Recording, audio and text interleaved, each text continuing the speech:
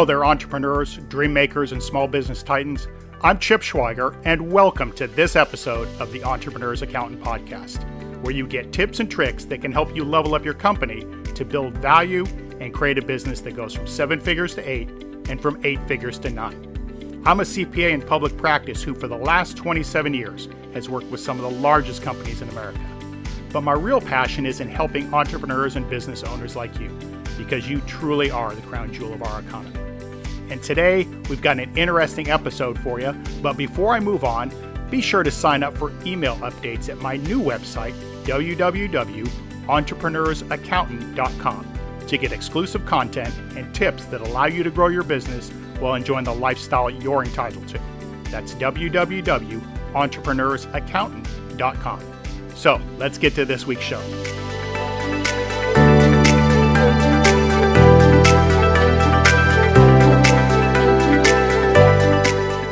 So welcome to this week's episode. I tell you what, I was on vacation last week, so there was no episode last week, which means I'm super excited and charged up and ready to get going this week on something that's it's going to be pretty interesting, a little bit unconventional, which is why I think you're going to find massive value from this week's discussion.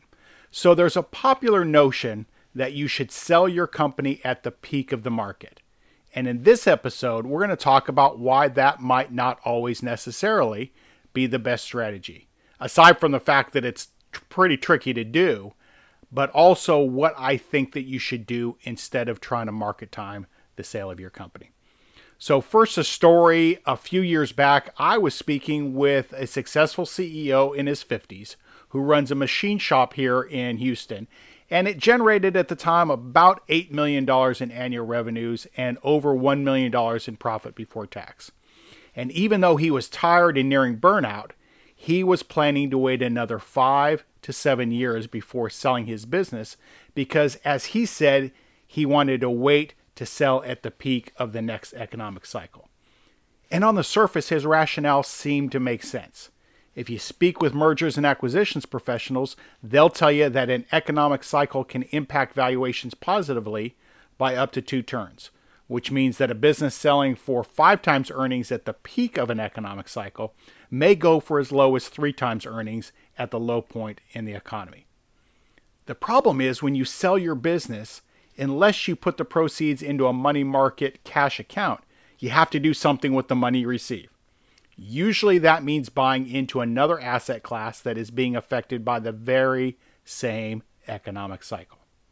So what do I mean by all this? Well, let's say, for example, you have a business generating $100,000 in pre-tax profit in an industry that trades between 3 times and 5 times earnings, depending on the point in the economic cycle. Furthermore, let's imagine you sat stealthily on the sideline until the economy reached the absolute peak and sold your business for $500,000, which would have been 5 times your pre-tax profit in October of 2007. So you took your $500,000 and bought into a Dow Jones index fund when it was trading about above 14,000. And, you know, if you remember those days. So anyways, 18 months later, after the Dow Jones had dropped to 6,500, you'd have been left with less than half of your money. And even though you cleverly waited until the economic peak, by the low point in the Great Recession on March 9th, 2009, you would have effectively sold your business for less than 2.5 times earnings. Ouch. And the inverse is also true. Let's say you waited too long, quote unquote, and sold the same business in March 2009. And because you were at the lowest point in the economic cycle, you got only 3 times earnings, which would have been $300,000. But also notice that that's 20% more than if you sold at the peak and bought an index fund at the top of the market. Just like when you sell your house in a good real estate market, unless you're downsizing, you usually buy into an equally frothy market, which is why I think the timing the sale of your business on economic cycles from an external standpoint is usually a waste of energy. So what should you do instead? Well, at the growth advisory firm I founded, the Entrepreneur's Accountant, we recommend timing the sale of your business when internal economic factors are all pointing in the right direction. So when your employees are happy, when your revenues and profits are trending upward, and there's still lots of market share for an acquirer to capture. You should also look to maximize the metrics of your organization in 8 key areas. So let's talk about them. The first one is financial performance. So this is basically your history of producing revenue and profit combined with the professionalism of your record keeping. And this is a point I've made before. If you think about the example I talk about is think about getting your books and records in order and how important it is, because you've got a Ferrari sitting there, and that Ferrari has a clean engine cavity. It's got all its records. It's got all its service maintenance records. And there's another Ferrari sitting right next to it, same year, same model, but it's got a dirty engine cavity. It's got no records. It's got no provenance. You can't look back and see when any of the repairs were done. Which of those 2 Ferraris would you be more likely to pay money for? Obviously, it's the one that has all its service records. And your company and the financial performance, and especially the professionalism of your record keeping, is the exact same thing. All right, the second area that you should look at is your growth potential. So it really talks about your likelihood to grow your business in the future and at what rate. And this is something that's super important for a potential acquirer to look at and consider. It's essentially the reason why they're buying your company. So your focus here is going to be massively important to creating value and a higher multiple for your business. The third one is something, we'll call it the Switzerland structure. And I call it that because it really talks about how dependent your business is on any one employer, any one customer, or any one supplier. So essentially here, the goal is to become kind of like Switzerland, where you're independent and neutral of all of those. And that creates more value for your company. The fourth one is what we'll call the valuation teeter-totter. And it really talks about whether your business is a cash suck or a cash spigot. And there's 2 different considerations there, hence the term teeter-totter. The next one is the level of recurring revenue that you have. And we talked about this a couple of weeks ago in a podcast episode, but it's really the proportion and quality of automatic annuity-based revenue that you collect each month.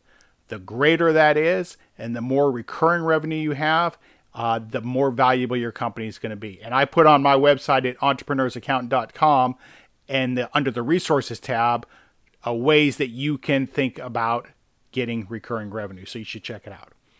The next area is called monopoly control. And this is really the question of how well differentiated is your business from competitors in your industry. Obviously, if it's well differentiated, you're going to have a more valuable company. The next one is customer satisfaction. Pretty obvious on the surface, but this is really the likelihood that your customers will repurchase from you and also refer you. And the last one, we'll call it hub and spoke. And this really speaks to how your business would perform if you were unexpectedly unable to work for a period of 3 months.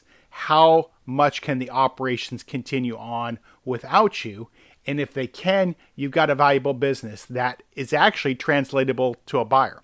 If they can't, if you're doing it all yourself, then you've got an issue, because once you're out of the business loses value because it can't operate. You know, when internal economic factors are pointing up and when you've maximized the 8 key value drivers that we just talked about, you'll fetch a price at the top end of the market and whatever the market is paying for the business like yours at that time, which means that for better or for worse, for good or for bad, you get to use your newfound cash and buy into the same economic market that you're selling out of. If you're thinking about exiting your business in the next few years, there's a tool at my website at entrepreneursaccountant.com that can help you calculate your EBITDA and play with a few different scenarios just so that you can kind of see where you think you might be. So just go to the Learn tab, and it's in the resource library right there at the Learn tab. Or, you know what? Shoot me an email at chip@entrepreneursaccountant.com, and I'm happy to send you a link to it. So that's all for this week, and I'm truly honored that you've chosen to invest your time with me. If you've enjoyed today's discussion, please consider subscribing to this podcast so that you'll never miss a future episode. It's easy to do by just clicking on that subscribe button or that follow button. And with that, we'll see you down the road.